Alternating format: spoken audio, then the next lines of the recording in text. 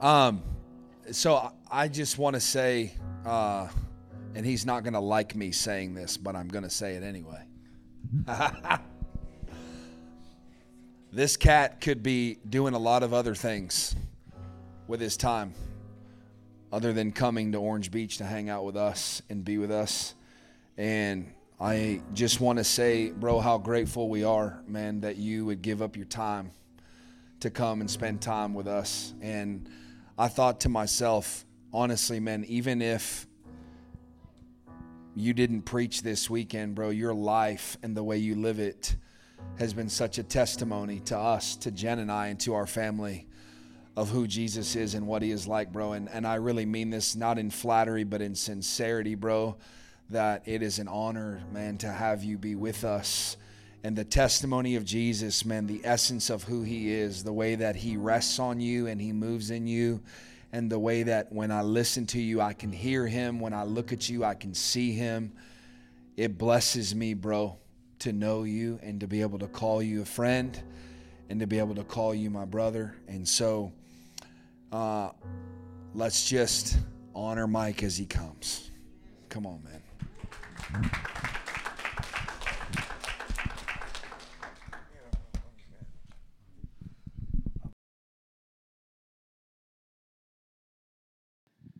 All right, how is everybody? Yeah, everybody doing well? It is not going to be my goal to belabor the point and to try and take up what could be unnecessary time, although I do, in a very real way, feel as if I have things that the Lord would desire for me to share with us. And I say us, right, because I see myself in the conversation. If you have a Bible or if you have the scriptures in any way, you can open up to Psalm 23. We will get there no matter what it seems like along the way. All right, we will get to Psalm 23 no matter what it seems like along the way. Man, it's been a real joy to come and hang out with you guys and get to spend time in a variety of ways, right? All of the different types of time, whether it be car rides or meals together or just time before or after meetings, walking to and fro, right? Whatever it has been, it's been a real joy. And I consider it to be a privilege to get to be here with Josiah and Jen and their boys. And to think a couple of years ago when we bumped into each other, I'll say it that way.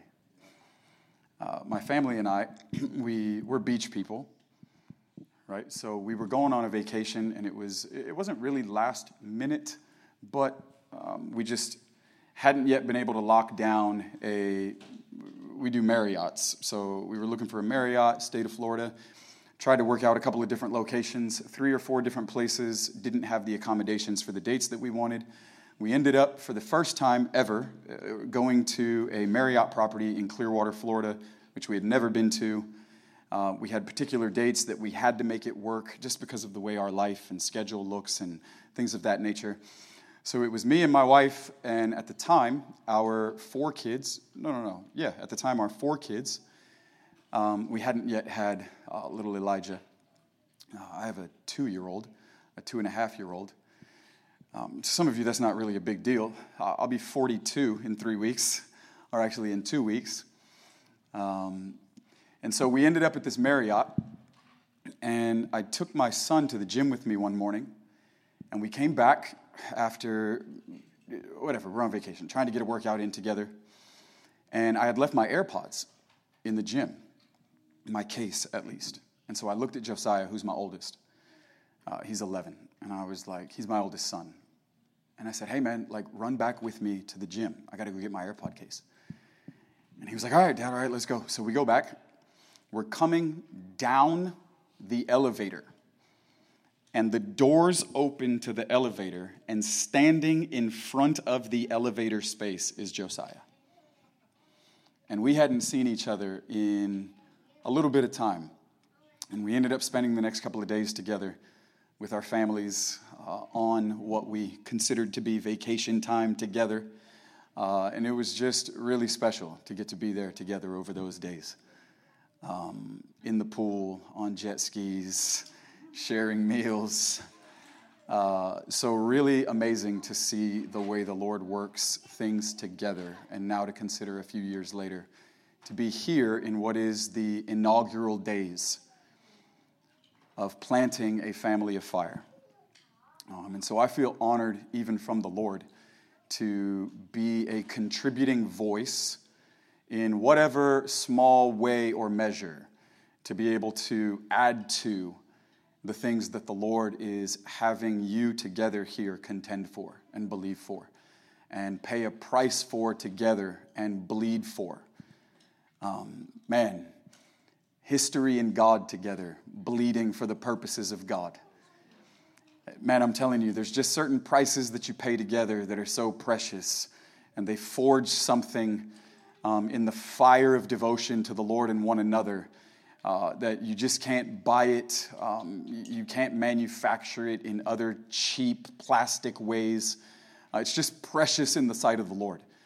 And so I feel really honored to be able to be here over these days. My wife wanted to be able to make it. We have 5 kids now. 4 of them are in school. So I've got an 8th grader, 6th grader, 4th grader, and a pre-K 4. I've got a 2.5-year-old at home. And my wife just found out a couple of weeks ago that we are 10 weeks now expecting. And so I'm catching a flight early tomorrow morning to be able to be present in Orlando for our church gatherings. And then we're doing a gender reveal with our kids after that. They are all team girl. They want a baby sister. They're all team girl. They really want a baby sister, and we'll see. And so I consider to myself 42, 10 weeks pregnant. You see, for some of us, that sounds like a massive inconvenience on the idea of what we would want our life to be. And I'm not saying that like anybody or everybody in here is supposed to get pregnant and have more kids, right? That's not the way the conversation is going. So just calm down. But what I am saying is I just think in certain times or spaces in our life, we come to unique sticking points where the voice of God is off limits in certain areas of our life. It's just off limits. Lord, you can say a lot of things to me, but you can't speak into certain spaces or places. Your influence in particular areas of my life, even though we wouldn't communicate it this way as simply or clearly, your influence in certain areas of my life is no longer welcome. Like I have things set up the way that I want them. I'm good here. Like I'm believing you in other areas. I'm contending in other spaces. I'm longing for certain breakthrough or answers to prayer in other conversations. But there's just certain things about the way my life is. This was me several months ago when the Lord started knocking on the door of our hearts and asking us if we would believe him again to have another child. And I was like, Lord, I was 40 with a newborn, and that gave me 5. Things are getting a little ridiculous. How long is this going to be a thing? For real. My kids already joke. They're like, Dad, Elijah's 2. They're like, when Elijah graduates high school, you're going to be 58 years old sitting in the crowd. You're going to be the oldest dad there. People are going to think you're his grandpa. I'm like, well, whatever. But my kids have been praying for a sibling for 6 months. In our times together in devotion, and one night, right? Because in the beginning, I was like, hey, listen, just stop. That's just not how it works. You know what I mean? It's just not how it works. No. And they're like, but you guys seem to be doing amazing, and you seem to be great. And I'm like, no. We have a lot of humans in our house. It's why we don't have pets, because we have a lot of people that we're responsible for. We don't need pets. I have people that I'm looking after and taking care of. And one night, the Lord said, as they were praying, listen to them. And I was like, what? And he said, they're praying the evangelistic prayers of the church. And I was like, Lord, I don't understand. And he said, what they have experienced together in my presence in family has been so amazing to them that they want to add more people to the situation. Wow. And I was like, Lord, that's not even fair. So my wife and I started praying, and we said, man, if this is something the Lord wants us to pay attention to, I want to make matter the things that matter to the Lord. I want to make matter things that the Lord says matters to him. Right? This Psalm 45 company, this oily company, this oily people, they love what he loves, and they hate what he hates. And he anoints them with the oil of gladness. And there's joy unspeakable and full of glory. And it's not this drudgery, burdensome, overwhelming, taskmaster, duty-driven type way of life. But when we come alive to things that matter in his heart, he gives us grace so that we can actually delight ourselves in the Lord. And then he can delight to give us the issues or the desires of our hearts. I mean, it's sort of the way that I wanted to intro or segue into what I feel the Lord wants me to share on tonight. It would be my hope to take something that is very common, something that, if not discerned, can be so practical and so ordinary that we would dismiss its grandeur or its splendor or its purpose and power in the midst of us. When Paul would plant works, there were particular traditions of sorts that he would institute. There were traditions that he would teach. Not the 1 Peter 1 type of traditions where Peter says, the blood of Jesus has set you free from the empty, man-made traditions handed down to you by your forefathers. Not these types of traditions, but traditions that were life-giving. Traditions that had come from the heart of God and that fulfilled a particular purpose in God's people as they oriented their lives to a kingdom agenda in their moment, in their day. And not as if the list was exclusive to only these three, but there absolutely were three that Paul would, in his planting endeavors, institute from within church families and communities, the people of God. The first one would be the full gospel. The full gospel, according to Romans, which would climax with all of Israel shall be saved. Paul expected the churches that he planted, fostered, cultivated, that he related to know what was the message of the gospel. And it wasn't just for unbelievers, right? He tells them in Romans, in chapter 1, I long to come to you to preach the gospel to you. He's like, you have the problems that you have because you don't understand the gospel the way that you should. Right, I long to come and preach the gospel to you. So the first of the traditions would have been the full gospel. The second would be the Lord's Supper, or the table of the Lord. And this will be our emphasis tonight. The table of the Lord. The Lord's Supper. And the third, again, not that the list is exclusive to only these three, but it absolutely includes these three. The third would have been dynamic meetings or spiritual gatherings. For prayer and prophecy. Times together as the people of God under the leadership of the Holy Spirit. Where, as Corinthians encourages, each one would come to contribute something to the meeting. Not as a particular order of service, but out of our devotion to the Lord and the life and leadership of the Spirit experienced in the place of a corporate time together as the people of God. Where under the unction of the Spirit, we would come and recognize that we're not attending a meeting, we are the meeting. The church is not an event. The church is not something that you attend. The show just doesn't go on whether or not your butt is in the seat or not. Right? We recognize that the church is not an event. You couldn't possibly give me enough Bible verses to substantiate the church being an event. It's just not there. But because we approach the text with a preconceived idea or with a desire, we have to massage and in some ways manipulate what the verses are actually saying in order to satisfy the systems that we prefer. But if you only use Bible verses, you would recognize in Revelation 5 that the church is a people that have been purchased with blood. You would recognize that in Colossians 1, they are a people that have been redeemed from the dominion of darkness, under the jurisdiction of the wicked one. They've been rescued from brokenness and corruption and the sway of the world and the system of the age. According to Ephesians 2, they're alive from the dead.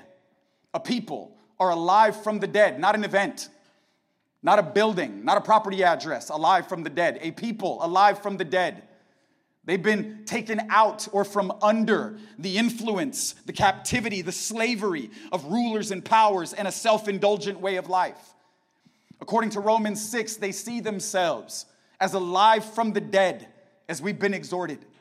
They see themselves as a people that have tasted the grace of the last Adam and are no longer bound or broken to the inheritance and the curse of the first Adam. We would recognize that, as Peter says in 1 Peter 2, that though they once were not a people, meaning that they were just like everyone else in the world, they were a part of the hostility. They were sin-saturated and sin-satisfied. They were broken and rebellious and desired to rule over their own lives. Their wants, desires, and demands were enthroned in the place of their pursuits. But now, beloved, not only are you a people, but you are the people of God. You just don't get to determine what kind of people you want to be. You're the people of God. Those of you that are born again. Those of you that are alive from the dead. Those of you that are redeemed, you're rescued. God has brought you up and brought you out of the pit that you were in and the miry clay. And He's put a new song in your mouth. If we use only the verses, we find out that the church is a people. Because this has been God's heart from the beginning. It's been to have a people that He can share Himself with. This is what we get in the very beginning, and the desire is consistent at the beginning of the book and at the end. In the very beginning, we see God, uncreated, all-powerful, can do whatever He wants, with whatever He wants, whenever He wants. And in the beginning, meaning God created a time. He created a mechanism of sorts, a container, because there's something that He's longing for. And God is in the beginning, because God has no beginning and no end, Alpha and Omega. And God creates time because time is serving a purpose that God has. It's fulfilling a longing in the heart of God. It is aligned to what we would consider to be the eternal purpose of God Himself. And God is in the beginning. And God creates a space. Did you know that God desires sacred space? He creates a space. He creates what we would consider to be a creation or a created order, because the God that is everywhere is longing to be somewhere. We can look back across the timeline of history and recognize that theologically we know God is omnipresent.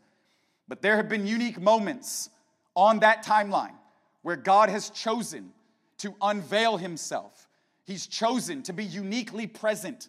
He's chosen to possess a people, to possess a place, to reveal of Himself something of extravagance and grandeur. And though God is everywhere, there are undeniable moments where we can all say, I get it, God is everywhere, but God is absolutely here. Because God desires to be somewhere. And this is what we get in the beginning. We get God creating a garden of sorts.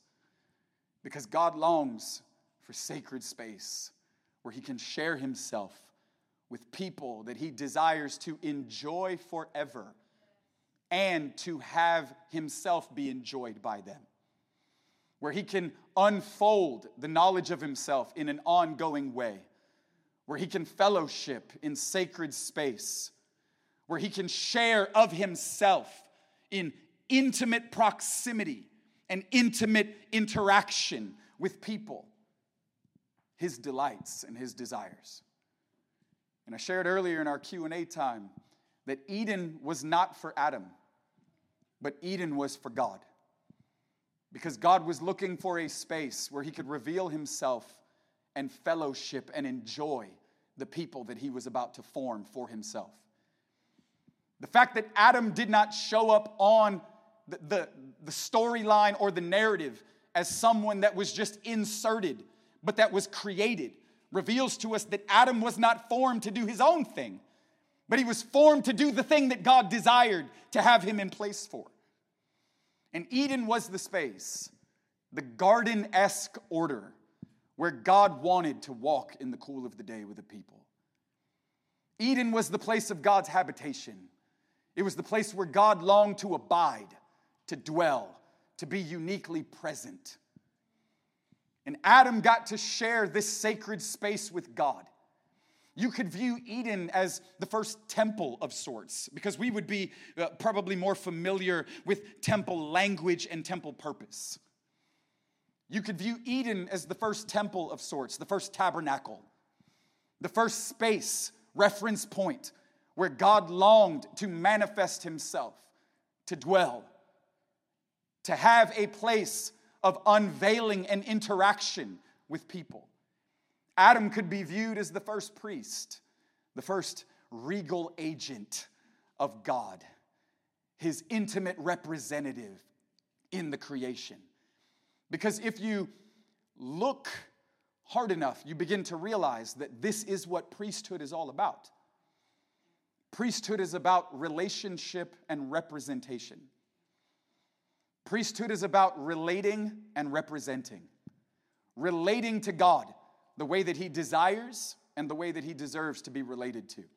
And then representing God the way that he desires and the way that he deserves to. It's the reason why when you look at the 10 Commandments after Sinai, it's all about priesthood. The commandments are a prescription for priesthood. The first 3 tells us that God deserves to be related to in a particular way. Have no other gods, don't worship idols, and don't take my name in vain. I'm holy, and I'm jealous. And I deserve a people that will relate to me the way that I long to be related to, the way that I deserve to be related to. The 4th is out of relating to God, it establishes a conviction where we believe that our life belongs to the Lord. God would have said, keep the Sabbath and keep it holy. Because the Sabbath, you could view it as the wedding ring of the covenant. It's the visible, experiential demonstration of my life belonging to another. It's the devoting or the consecrating of my life to God as protector and provider.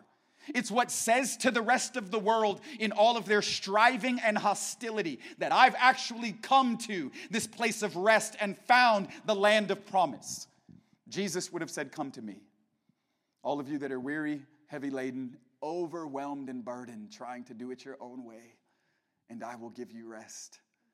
I will be your Sabbath, and I will be your land of promise. The 4th would be the Sabbath, which is out of relating to God. It establishes a people of posture and conviction. And then the last 6 would be the experiential side, how you relate to others in a shared way of life and circumstances that are going to inevitably arise whenever you share your life with people. The 10 Commandments are about priesthood. It's the prescription for priesthood.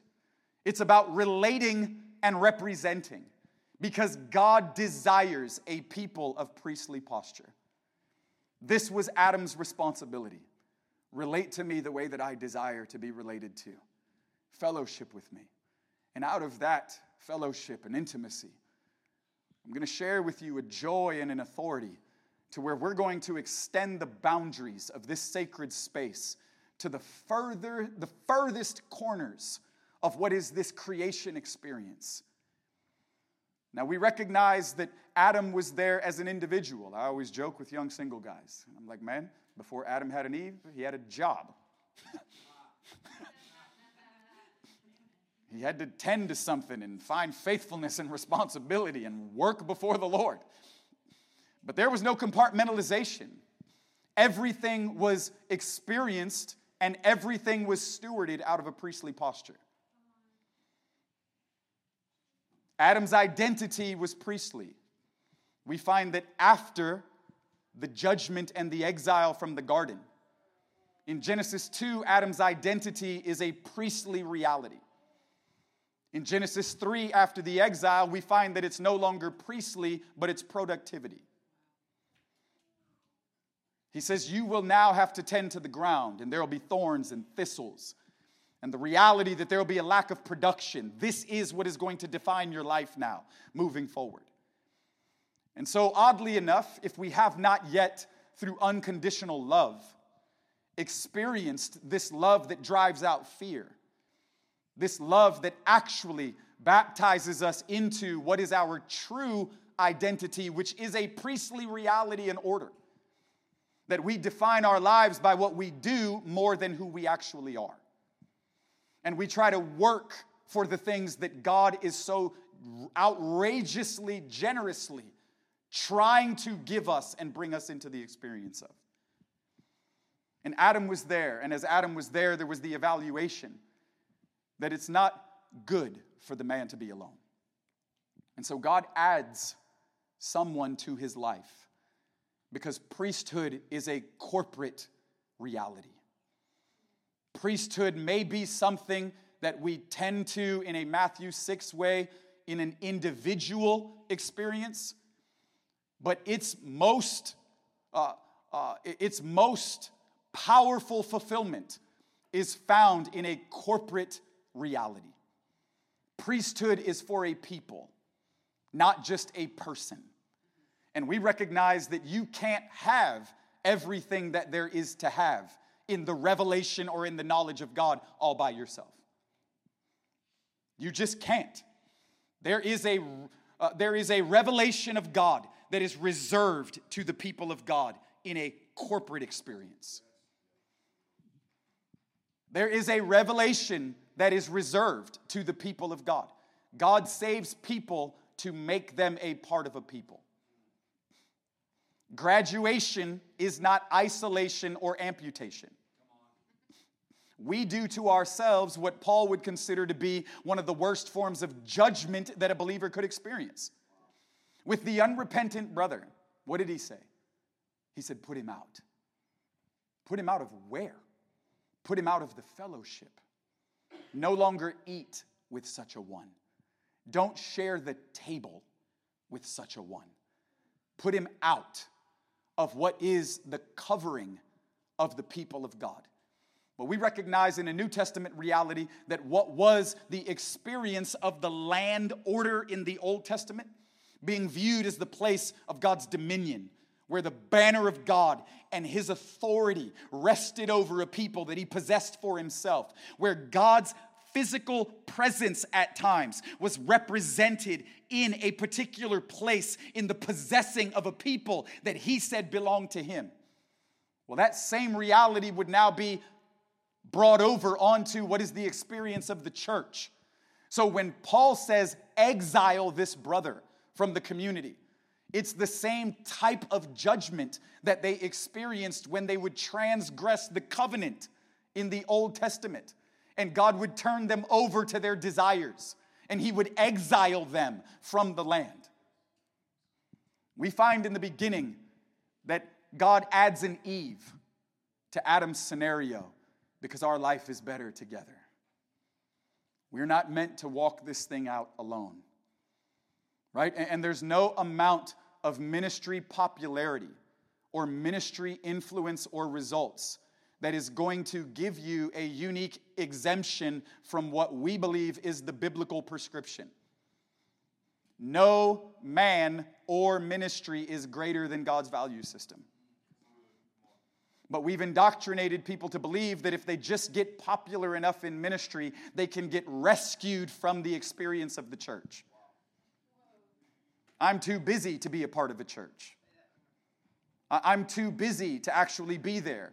I'm in church services all the time. Bro, you don't get it. I'm connected to churches. I'm in gatherings all around the world. We give people a voice in the church that aren't actually a part of one.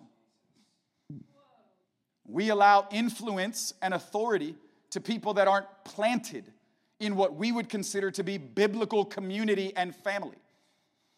And the biblical prescription, no man gets a unique exemption, because graduation is not amputation, where we cut ourselves out and off from relating to the body in the place of priesthood. And I get it. Not everything that's out there is doing it the way that the scripture actually prescribes. And in most cases, the biblical thing is not the cultural thing. The cultural thing is not the biblical thing. And so when you confront people, confrontation is not always negative, right? Speak the truth in love. When you confront people on the biblical thing, because we've been so conditioned by the cultural thing, we find it offensive and at times try to label people as a cult when they're reading the Bible and trying to actually live it together. But in the beginning, we find that God desires a people that will relate to him from a posture of priesthood, where the prioritization of presence and sacred space to share our lives with God is everything. This was the responsibility in the beginning. And the desire doesn't get lost, right? When you track through the scriptures, you find that when God is again present in a unique way at Sinai in Exodus 19, he tells them, I did not just do this for you. I delivered you from Egypt, but it wasn't just so that you could now do you. I did not rescue you so that you could now live your best life. I brought you out and bore you on eagle's wings, and with an outstretched arm and signs and wonders, I delivered you and raised you from the dead, even while you were prostituting yourself in an adulterous way in Egypt. I came and rescued you. And I did it because I want something. Exodus 19, 5 and 6. I did it because I want something. He said, I want a people that will relate to me the way that I've longed to have a people relate to me. He says, I'm longing to have a people. This is the offering. It's the proposal of sorts in Exodus 19:5. And it begins with if. That's why it's a proposal. If you will listen to my voice and obey my commands, then you will be to me a holy possession. And I will make you to be a holy nation, a people that are a royal priesthood. We see God's heart burning for a priesthood, for a people that will prioritize presence and that will actually honor sacred space with God. Sacred space from the idea of Eden is so precious to the Lord, and if we'll be honest, it's precious to us too. It's why in what we've known in the conditioning of relating to church as an event in a physical structure or in a building of sorts. It's why the idea of it has piqued our interest in the way that it has over time. It's because we ready ourselves to come and meet with God in the place where so many others are saying, He's there. Because we understand that God longs and His invitation is for sanctuary with His people. And so in some cases, we've even called these buildings a sanctuary because our hearts long for sacred space with God. Our hearts long and burn to have a place where God abides and we can be with Him and meet with Him and fellowship with Him in an ongoing way. And sacred space means nothing other than a place that's devoted. It's a particular place that's devoted, most oftentimes experienced in a religious order. But God offers sanctuary. He offers sanctuary in Himself. Come to me. He offers refuge in Himself. Refuge is a place of safety, preservation, and immunity. And we long for what we find in the person and in the presence of God.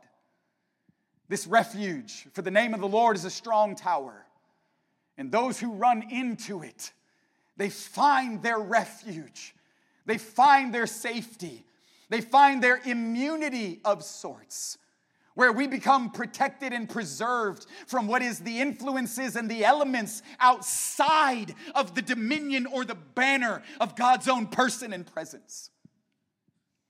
And we find that God's consistency in what it is that He desires is there in Exodus 19. I want a people that will be mine. They will be peculiar because they will honor me and they will prioritize my presence. Uniquely enough, you turn the page and in Exodus 20, it's the prescription for priesthood, or it's the 10 Commandments. And as you keep turning, you find that throughout the remainder of the book of Exodus, there is detailed instruction to Moses on how to build the tabernacle. Because the tabernacle is going to be a physical reference point.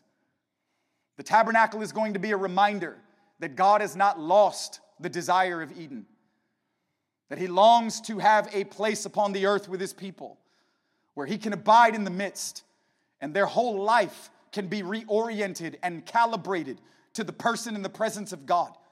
Where Jesus over everything won't just be a mantra of sorts, where it won't just look nice on Christian merch, but that it will actually be the holy jealousy and the possession of a people, where there will be a divine possession that actually brings out of the abundance of their heart the language that gets released off their lips.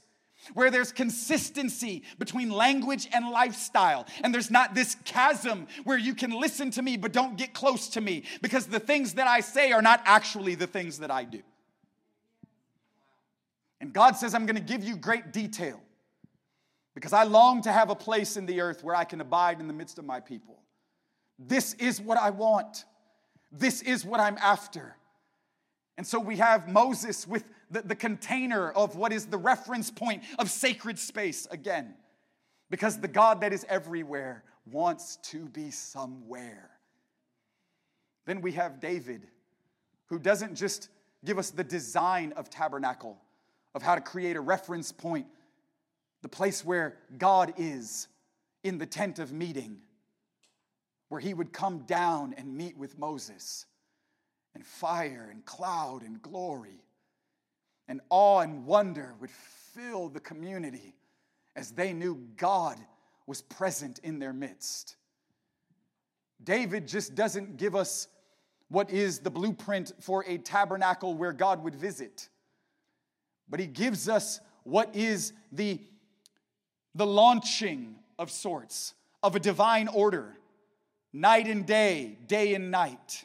Relating to God through the place of worship and adoration and prayer and intercession, where a lifestyle of priestly ministry unto the Lord, living in response to the beauty and the worth of the man Jesus, and giving him what it is that he not only desires, but what it is that he deserves. David showed us not just how to set it up, but how to consistently linger and remain. And then we come to what is the New Testament, and uniquely or oddly enough, what is another container where we find God's abiding presence. If Eden was a space that God created, that he longed to share himself, and the tent of meeting was a reference point in a container, it was a space where God longed to share himself. And the tabernacle of David, Amos 9:11, for in those days I will repair and restore the fallen tabernacle of David. And the consequence of the resurrection or the reestablishing of the tabernacle of David is the harvesting of the Gentiles. It's mission, and that's because you can't get close to a heart that burns for the nations and not begin to burn for the same thing that heart is burning for. But when we come to the New Testament, we have these verses that we're all familiar with. Acts 2. Peter gets up to preach. He lets it rip on the day of Pentecost. He preaches, you crucified him, but he's coming again. And is your heart ready for that? You had your way with him, but it was all a part of his wisdom. You thought you were overpowering, but God was actually underpowering. Are you ready to see him again? And we know that 3,000 are added. And it says that now in verse 42 of Acts 2, there are certain words that should destroy all of our individualistic, self-righteous appraisals of our lives. When you pray, pray this way. Our. Not my, not yours, our. That should shatter what is our desires for individuality in the place of an individualistic way of life. Meaning severed, isolated, separate from the proximity to the people of God that would immerse me in a shared way of life together. And now they who were together, they daily devoted themselves to. And Acts is communicating to us another container. It's communicating to us another reference point for what is the conditions or the context of sorts, where God desires to be uniquely present. The communication here is explicit in the idea that them taking on a particular form or way in a shared experience created what was the context that God saw as conducive to his unique abiding. And their shared way of life with a variety of ingredients, equal emphasis on a variety of ingredients. Not becoming specialists and going all in with one facet of what is the experience or the privilege of the people of God. They weren't corporate meeting folks. They weren't prayer meeting folks. They weren't organic community, we're only going to share meals together folks. They were the people of God who understood a real recipe of sorts with all of its varying ingredients and the necessary components to create the context that God longed to have for himself, where he could once again reveal of himself a unique place of abiding. And so they daily devoted themselves to what was a corporate experience, the apostles' teaching, Solomon's porch, and I know we know the particulars. They had corporate meetings. They had house meetings. They had times together in prayer. They shared their meals with simplicity and gladness. They shared their journeys, right? Because you can have proximity to the people of God and not necessarily ever open up your life or journey. They shared their journeys to journey together. They had shared interests. They shared their resources. They shared their finances. They shared with one another so that none among them had any need. Man, you want to know a Holy Ghost-infused verse? Acts 4. And no man laid claim to his own possessions as if they were his own. Well, I'll just let you know right now, God's going to have to do something in order for that to be authentic. No man laid claim to his own possessions as if they were his own. They shared their interests, their resources, their finances. They worshiped together. They interceded together. They fasted together. They were together in a shared way of life. And in this shared way of life, it created yet again another unique container of sorts in order for God to have a context, a reference point upon the earth, in order for him to abide and to have this habitation. We recognize Ephesians 2:22. Your lives now knit together is the unique place or space that God is building for himself by the power of his own Spirit to create a habitation.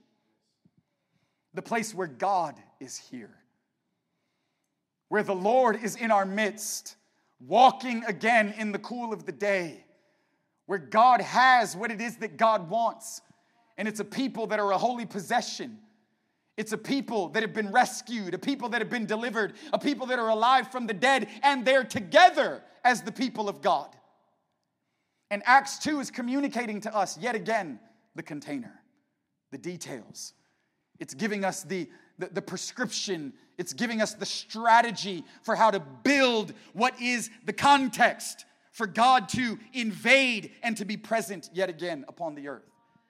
And one of the aspects of their way of life together, again, because it was equal emphasis. If you pulled one of the apostles to the side, let's say Charisma Magazine was going to interview Peter or John. Bro, listen, man, your church is blowing up, dude. Like, Like, y'all are the hottest thing in Jerusalem right now. Y'all have got church growth in an unprecedented way. Man, the Lord is blessing what it is that y'all are doing. You're exploding. You're bursting at the seams. Give us the secret sauce. I don't think these guys would have been like, it's the corporate meeting. I'm just letting you know, man. Like, you got to have a banging corporate experience. You got to have the right demographic on your worship team for the people that you're trying to reach. You got to be relevant with the look and the feel. I'm telling you, man, if you put the lights like this and you release the smoke to this temperature and all, I'm just saying, I don't think these guys would have been so deceived as if to believe that there was one facet of their experience in a shared way of life that was of greater importance than any of the others. That they are interdependent, they are interconnected. They feed off of and into one another. It's the puzzle pieces, it's the whole pie, where presence in the center creates the prioritization of all of what is everything else about our way of life that exists because of the womb in the center of us, which is the prioritization of God Himself, and things that are birthed in our midst are coming out of presence, and we're not just doing things and forming things and then begging God to put His presence on it. And in their shared way of life together, one of the realities that they shared was what I earlier mentioned as the Lord's Supper. It was the table of the Lord. In a family meal experience, instituted, we know, not just by Jesus. Jesus was celebrating the Passover. That we understand. Communion is not a New Testament idea. In the days of their Passover and their deliverance from Exodus, they were to eat the whole lamb. They were to have the unleavened bread and to partake of what was the elements. And year after year, celebrating their Passover. And we know that before Jesus willfully, joyfully handed Himself over, in Matthew 26, in Mark 14, in Luke 22, He is at the table with those that He's sharing His life with. And in a family-style meal experience at the table of the Lord, Jesus says, I long to share this with you again. Hear that. I long to share this experience with you again. But I will restrain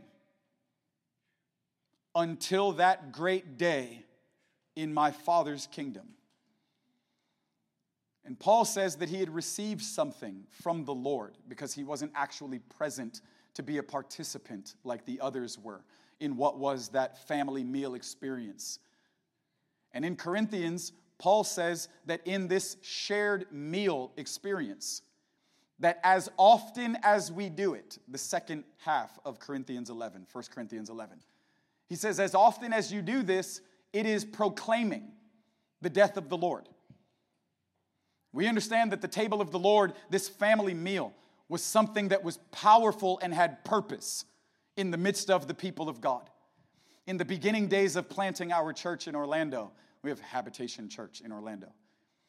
In the beginning days of planting and in our planting efforts, we used to cry out to God.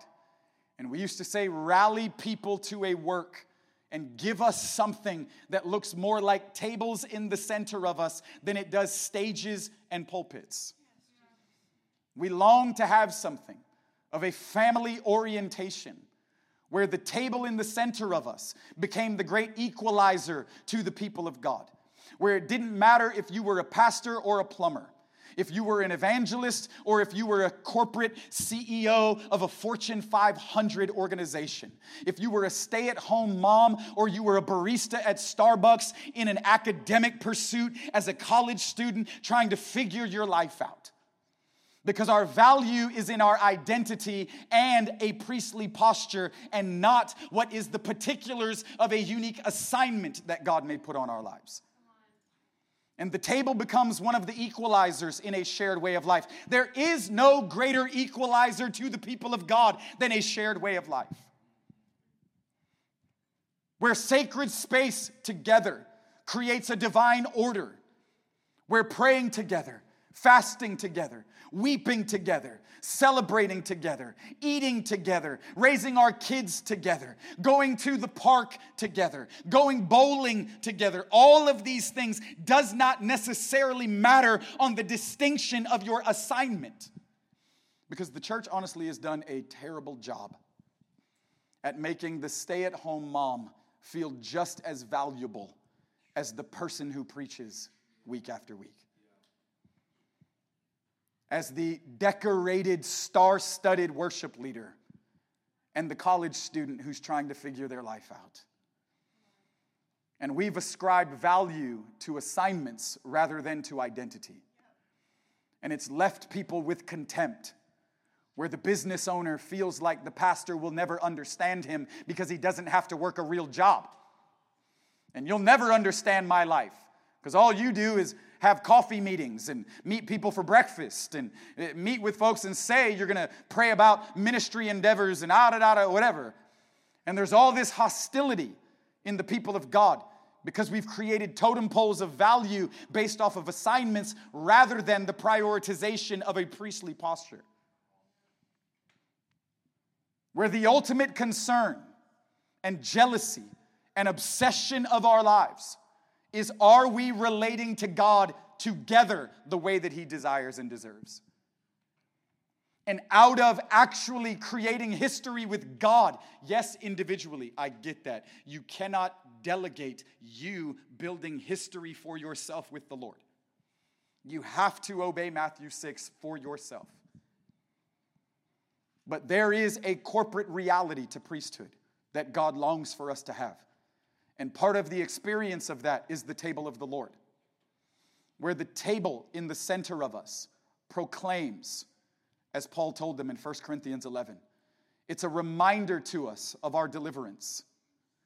It is what makes us oh so aware again that none of us actually deserve to have our seat at the table, that none of us are entitled to the chair that we sit in. That the reality of Ephesians 2, where he came and preached peace to those of you that thought you were near and to those of you that felt as if you were far.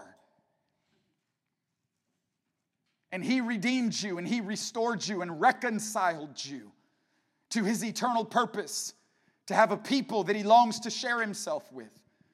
The table, when we lay it down in the middle of us, and when we come to it time and time and time again to celebrate, yes, the communion aspect and elements, but as often as we find ourselves at tables together in a shared meal experience, it is a demonstration of our redemption.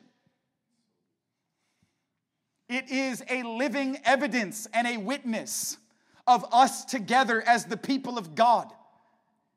It is a celebration of being alive from the dead and being reconciled to a God that longs to share himself in particular space with people. And Paul said, as often as you do this, do it in remembrance, because it proclaims the death of the Lord.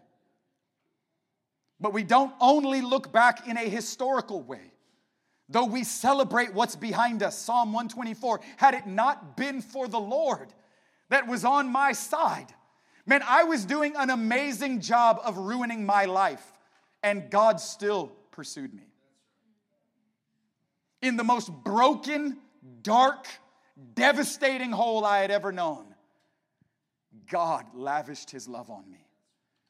When I didn't even believe that he existed, I didn't want anything to do with him. I was hostile. I was a rebel in my own attention, appetites, and affections. God came looking for me. But we don't only look back in a historical way. Even though the table in the midst of us does proclaim the Lord's death. It proclaims the Lord's death and resurrection power that has so graciously and extravagantly been demonstrated in our lives. But it does not only proclaim in a historical way.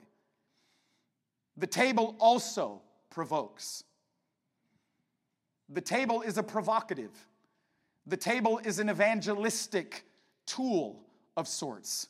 The table is a missional aspect to the life and the community and the purpose of the people of God.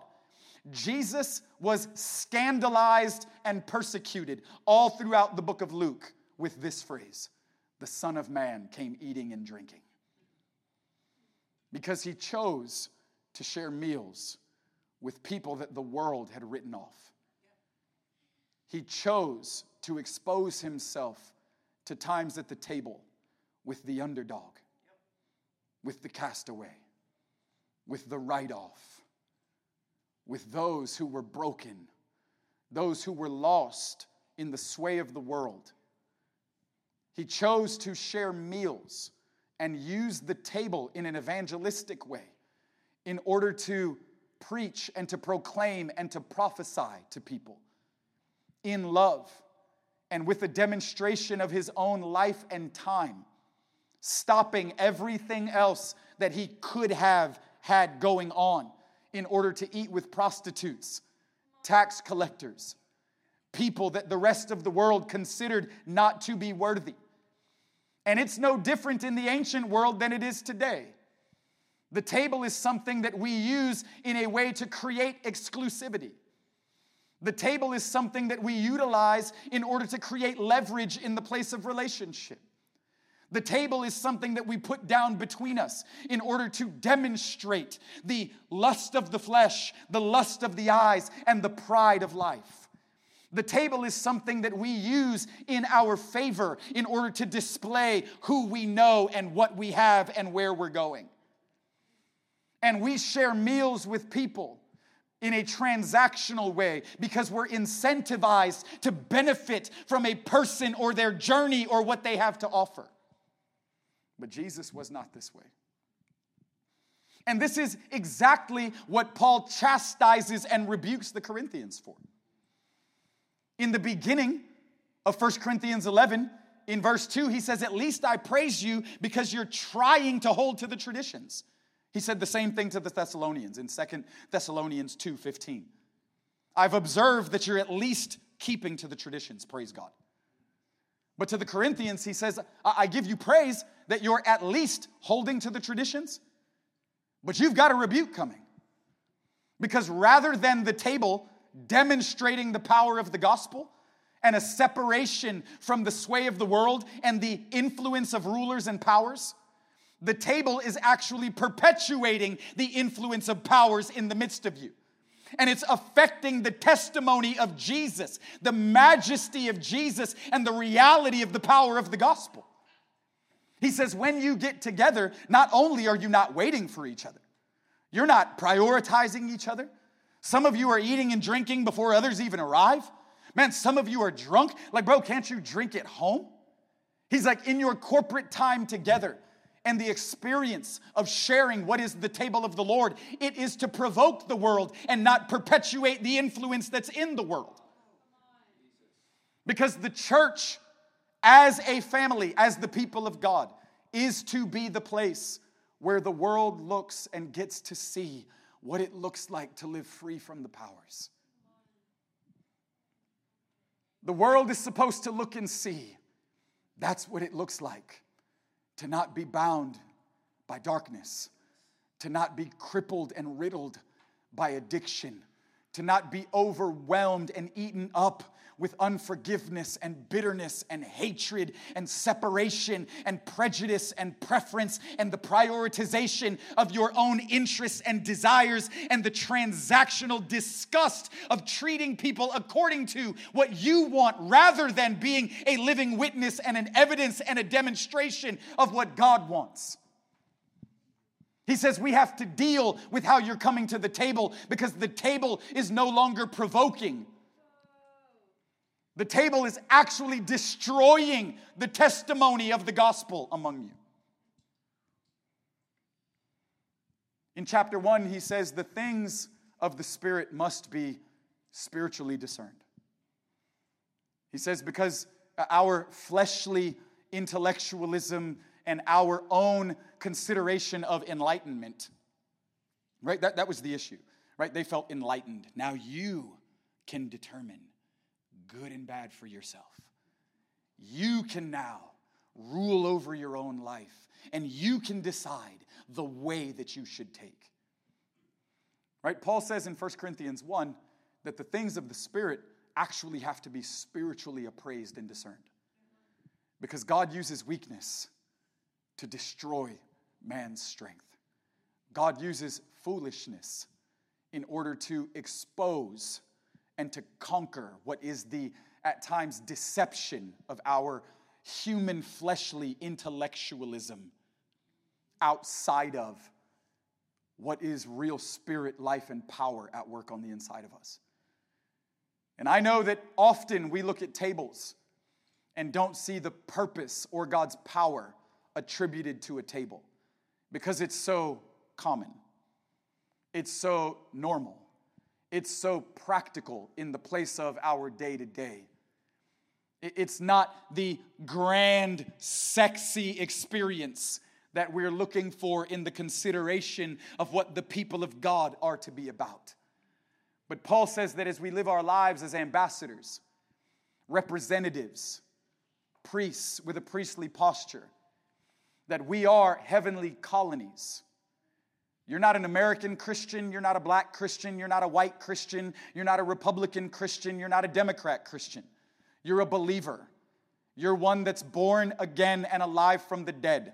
And we are planted in America, like Daniel, to be free enough from the American dream and the influence of an American culture to actually serve God's purposes and to fulfill God's power in America by not being captivated or not being conquered by what is the delicacies being pushed across the table and the feast or the diet of a culture in America. And it's offensive when you tell people that they need to be delivered from their Americanism so that they can actually serve God the way that He desires. And man, if that shoe fits, just wear it. And wear it with grace. And walk this thing out with the Lord. And get over things that are not actually places of identity in our lives, no matter how hard we long to have identification with certain things. And Paul tells them, you're utilizing the table in a way that is revealing the influence of powers rather than destroying it. The table is revealing that you still have pride. You still have prioritization according to your own interests. You still have preference and prejudice. These things are on display whenever you rally together rather than it giving the influence of it having been destroyed. In Ephesians 4:30, Paul encourages and exhorts. He says, don't quench the Spirit. And when he says don't quench the Spirit, it's not the harness for charismania, where you can reel people in according to your own interests for how a gathering is supposed to go. Where, Sister Sally Mae is clapping when no one else is clapping. Rebuke her. She's quenching the Spirit. Well, Brother so-and-so got up and ran a lap when we were all enjoying a quiet moment together. Get him out of here. He's quenching the Spirit. No, in 31 and 32, Paul tells us, as he agonizes over the testimony of Jesus in a community of people. Ephesians 4:30, he says, don't quench the Spirit. And then in 31 and 32, he says, shepherd your hearts. Evaluate your heart to see if there's any envy, if there's any bitterness, if there's any anger, wrath, malice, if there's any hatred, hostility. I'm putting together a variety of translations. Some of you are like, the verse isn't that long. But in a variety of translations, it communicates a broader and fuller point. And in verse 32, he says, but as God was in Christ, being tender and kind and long-suffering, and as He was forgiving with you, so be forgiving toward one another. If the church is the place where the world is supposed to look on and see and be provoked by, to have a witness or a demonstration of what it looks like to live free from the powers, then we have to consider the influence of the powers in our own lives.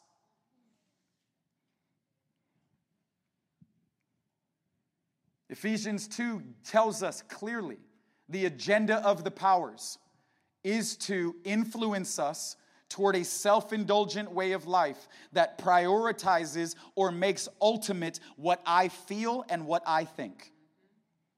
That is the agenda of the powers. And the powers are longing to get traction or influence in your feelings and your thought life. 2 Corinthians 10, our weapons are not worldly, but they are divine by design. They have actual power. And we are coming against and tearing down every high-minded thing that would want to exalt itself above the knowledge of God. We are destroying strongholds, which is thoughts that have lingered longer than they were supposed to. And because they lingered longer, they actually came into agreement. And through agreement, they take root. And in rooting, they establish what the Bible calls a stronghold, which is a lens to see and to interact with people and circumstances in life.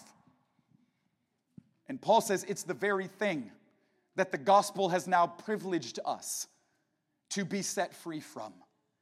Consider the joy of Jesus to set a people free from the bondage and the captivity of the powers. I asked my kids, tell me what the Bible is about. And they were like, what do you mean? I said, well, you have to do book reports in school, right? And they were like, we do. I said, for your book reports, one of the questions that they ask is, what was the theme of the book? And they were like, oh, yeah. I said, what is the theme of the Bible?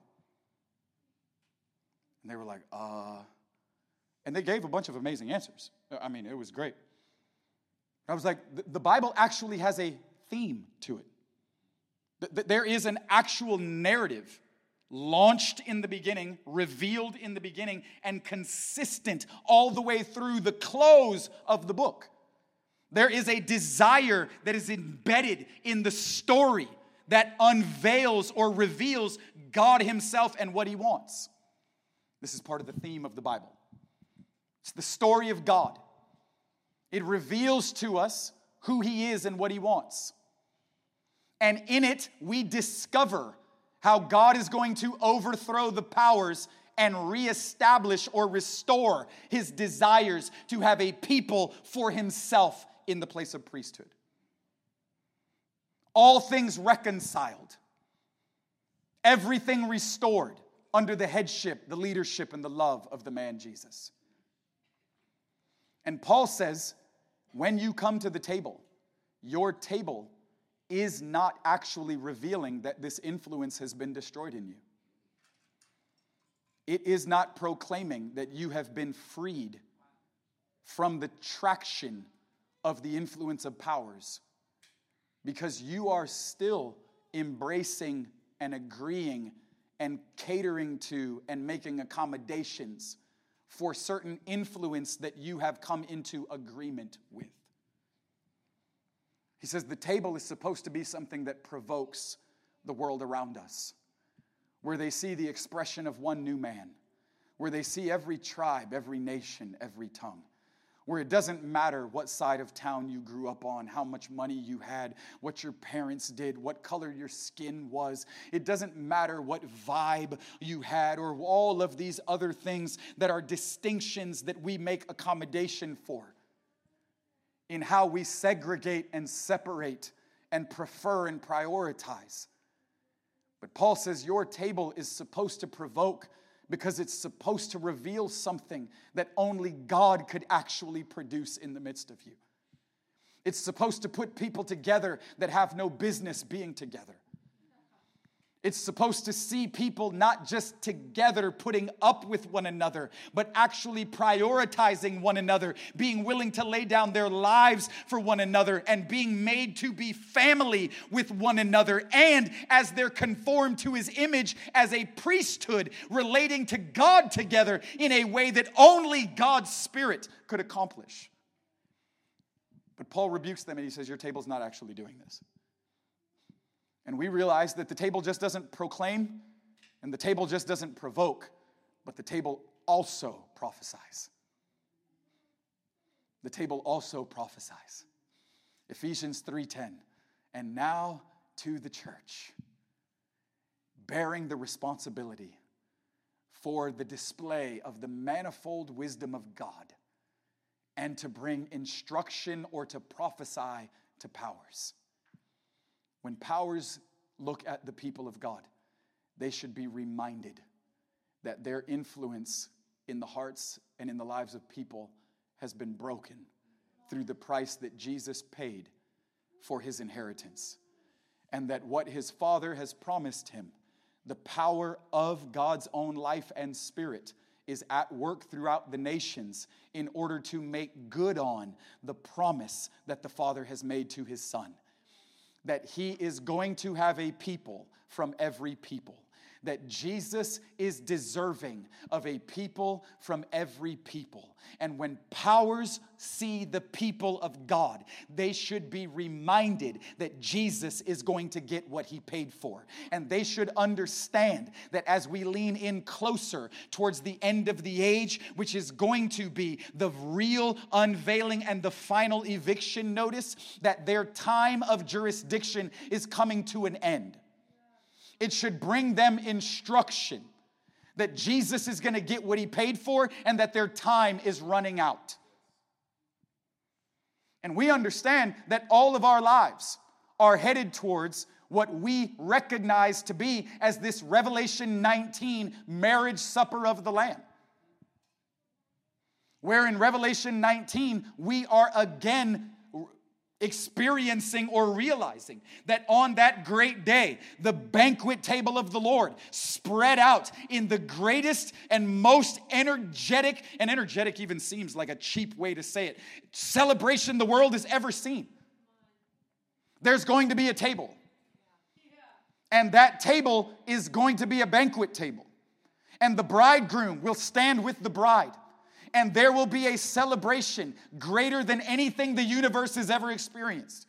And the love of God unleashed upon a people that he has always desired to have in this way as a possession will be known in the fullest measure that God has always wanted. But we know that there's a table ahead of us. And when powers see the people rallied around the table, it should be a prophetic reminder and declaration that there's another table coming. There's another table coming. That you see our table here and now in an immediate sense, and we're doing the best that we can. And with our weak reach and our broken efforts and all of our failed attempts, God, we're trying to partner with grace, and we're trying to be the people of God, and we long to relate to you the way that you want a people to relate to you. But make no games about it. When you see this table prophesies that there's another table on its way. There's another table on its way.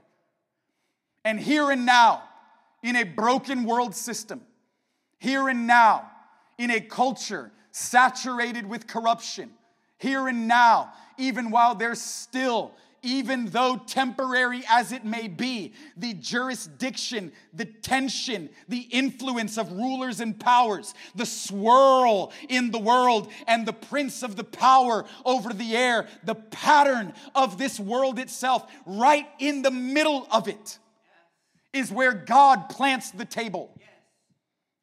In Exodus 24, when he revealed himself on Sinai, he called them up in chapter 24. And it says that Moses and Aaron and Abinadab and others, 70 others as a matter of fact, 70 being a very particular number, 70 hostile nations rebelling against God, 70 people groups in Genesis 10, rebelling against God and his love and leadership, no longer having the desire to have to be subject to him and to relate to him, reject him and rebel against him. When they build the tower in chapter 11, it's not just some fancy construction project. We know where you are. We're going to be our own people and make a name for ourselves. And we're coming up there to find you and overthrow you. Well, in Exodus 24, after God again reveals himself on Sinai in chapter 19, he invites them up the mount. And as they come to the top of the mount in Exodus 24, 9, 10, and 11, it says, Moses, Aaron, Abinadab, and 70 of the elders of the people come up, and they behold God on the top of the mount. And God is present in a unique way.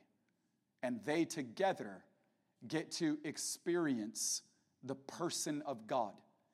And underneath the feet of the appearance of God in the form of a man, it says that there's a crystal sea that looks like sapphire. And what's interesting about these verses is that it says they beheld the Lord together there as they ascended the mount together to be with God.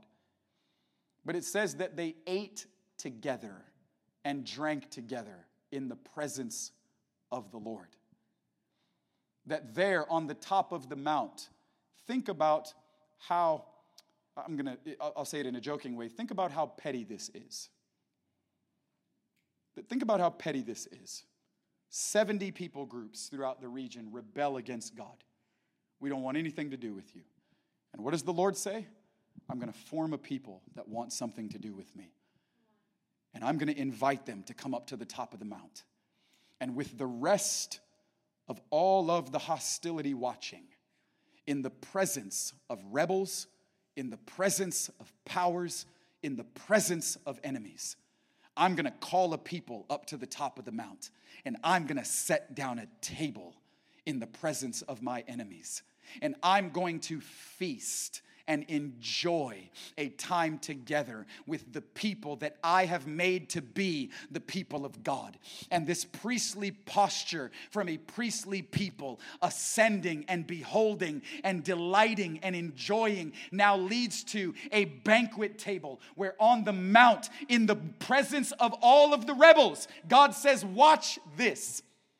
I'm going to get what it is that I want. And I'm going to bring a people up, and they're going to eat with me. And this table is going to be a declaration that there's another table that is ahead of you.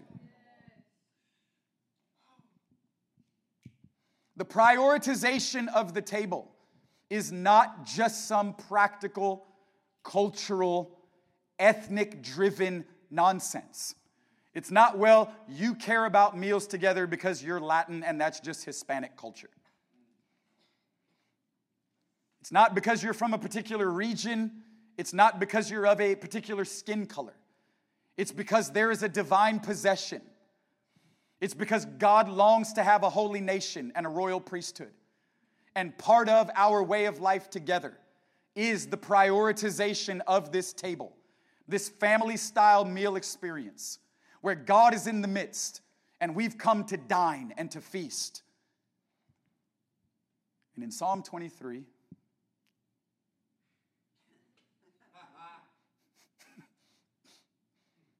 verse 5, for you prepare a table for me in the presence of my enemies. And you anoint my head with oil, and my cup overflows. As the people of God, it is of utmost importance that we establish and prioritize the table of the Lord in the midst of us. Where as often as we find ourselves at tables together, sharing meals together, celebrating our redemption, our reconciliation, encouraging one another and finding Him in each other's eyes and faces, it is of utmost importance that we discern the power and the purpose of this table that God has put down in the midst of us. It is of utmost importance that we don't simply dismiss because of our own fleshly evaluation and estimation, where we completely disregard the potential that's attached to this table and the purpose that God longs to see advanced and accomplished by, yes, our rallying around this table together as often as we do this, but then on us actually being a people of hospitality and opening up our tables in a missional way, in an evangelistic way, to a broken world that needs to be provoked by a person willing to stop everything else they're doing and share time and space with a person that feels undeserved of such an experience. I came to encourage and to refresh you with things I believe you're already jealous for. Prioritize the table of the Lord. Prioritize the table of the Lord. And give yourself in a deeper way to the things that you're already jealous for.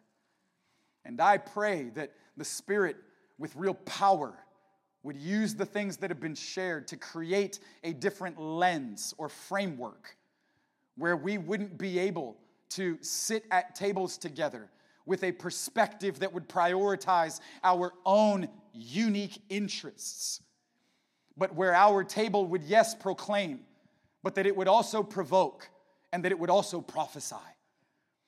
And where we as the people of God, emptied and having the influence of powers conquered in our own hearts and lives, would be the witnesses that Jesus said he longed to have for himself. And where we together would be a holy nation and a royal priesthood.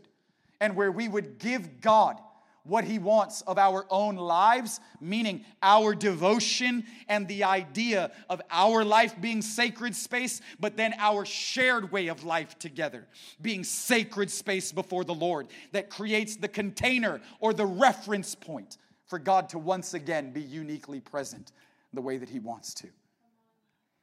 I'm going to ask everybody to stand with me if you would. This isn't the kind of encouragement or word where you would lay hands on people for. Share a table, share a table, share a table, share a table. Go eat with somebody, go eat with somebody. But I'm believing that something that only the Spirit can do. That what matters to the Lord, that we would begin to make it matter in the midst of us. That what matters to the Lord, that God would give grace for us to make matter what he says matters. And especially in inaugural days and in the days of planting and pioneering and launching in the beginnings, don't despise the day of beginnings. But in the days of beginnings, the details matter. These are conversations Josiah and I have been having over these days. And the table of the Lord, I pray that it would be a centerpiece of sorts.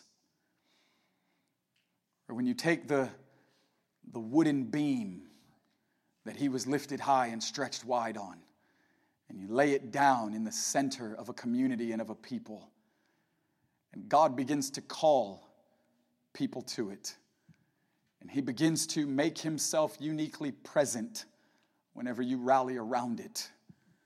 Paul says, as often as you do it, discern it. As often as you do it, discern it. As often as you do it, discern it. Lord, I pray that as we are rallied here this evening, that you would touch every heart in the way that you desire to. That you would lift the veil of sorts that has blinded from being able to appreciate the beauty of what to others just seems so common, so casual, so mundane, so normal. Lord, I pray that you would allow us to see, that a spirit of wisdom and revelation would come upon your people, to be able to break all of just what is the cultural facades and the agendas that are associated with meals and tables. And where together we as the people of God would have a prioritization for, yes, you and your person and your presence, but also the Lord's Supper, this family-style meal together as the people of God, where we would come together and feast upon the one who is the bread of life. And in your constant coming, you would have a place where you could be uniquely present. Lord, this is what our hearts long for. We want you to have this place of abiding. Have your habitation here in Orange Beach. Have the context that is conducive for God to once again walk in the cool of the day and to be among and in the midst the way that you long to be, Lord. May the people hear, the people of God hear, as others look on, even if they don't understand, may they look with awe and say, God is there. God is with them. God is among them in their shared way of life. And Lord, would you do something in our hearts to where we would prioritize this table? Where we would prioritize this table. Help us, Lord. Help us, Lord. Establish and root the table in the midst of us, where it would rally us and it would help to create an equal among us, where we would find ourselves honoring and preferring, where we would find ourselves celebrating and weeping, where we would find ourselves sharing our own lives and interests and journeys with others. That in times past, in seasons past, we would have said, you have no interest to me because you don't seem to benefit me in any way or the things that I want. But Lord, would you do something in the midst of us and make it real, Lord? Lord, release real power to destroy the preference. Release real power to destroy the prejudice. Release real power to conquer the influence of the rulers and powers that at times gets our agreement to be separate, to be other than, to be hostile, to be bitter and unforgiving, to judge and to criticize and to use the table as leverage rather than as evidence. Lord, help us and do something in us. Help us and do something in us, Lord. Where the table would reveal the power of the gospel and not the lack thereof. Do something in us, Lord. Where this family meal, this celebratory experience would be a testimony to the world and a prophetic utterance and experience to powers. Do something in us, Lord.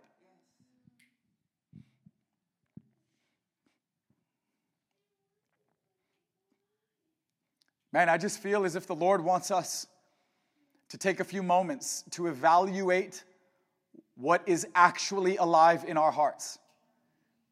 Things that maybe you've never even communicated to another living person. But God knows. Even as we were already exhorted, you know the meditation of my heart and my thoughts. Lord, you know me. You know at times the people that I don't prefer. Lord, you know at times the hostility or the animosity that's at times uniquely still alive on the inside of me, Lord. I need your help. I need your help, Lord. I need your help to deal a death blow to the influence of powers in me, where I can see the beauty in people's value, where I can again see the beauty in people's value. And let us evaluate our own hearts. If there's unforgiveness, if there's bitterness, if there's judgment, if there's criticism. None of us are perfect. I'm not saying that at times we won't be influenced by these things. What I'm suggesting is coming into agreement with these things, where we feel entitled to feel the way that we feel, where we feel justified in feeling the way that we feel or living with the lens that we do. Lord, we need your help. We need your help, Lord. I pray that the prioritization of the table in this people that you're forming for yourself. Give it power and make it missional. Give it power and make it missional. May it be redemptive. May it be something that reconciles. May it be something that evangelizes. May it be something that displays an outrageous generosity of the love of God towards people that feel undeserved. Lord, establish it and give power and purpose to it in the midst of this people. You are forming a people for your own holy possession here, Lord. Have your way, King Jesus. Have your way, King Jesus, and get what you want here in Orange Beach. Get what you're after. Holy Spirit, make good on that promise. And may the inheritance of Jesus be full of people from Orange Beach. Have your way, Lord. Bro. I'll make this last comment and then I'll hand it over to Josiah or whatever you feel, man, as far as where we're going. Paul's discerning of the table was so precious to him that in Galatians 2, when he opposed Peter to his face, it was because of Peter's approach to the table was revealing distortion rather than deliverance.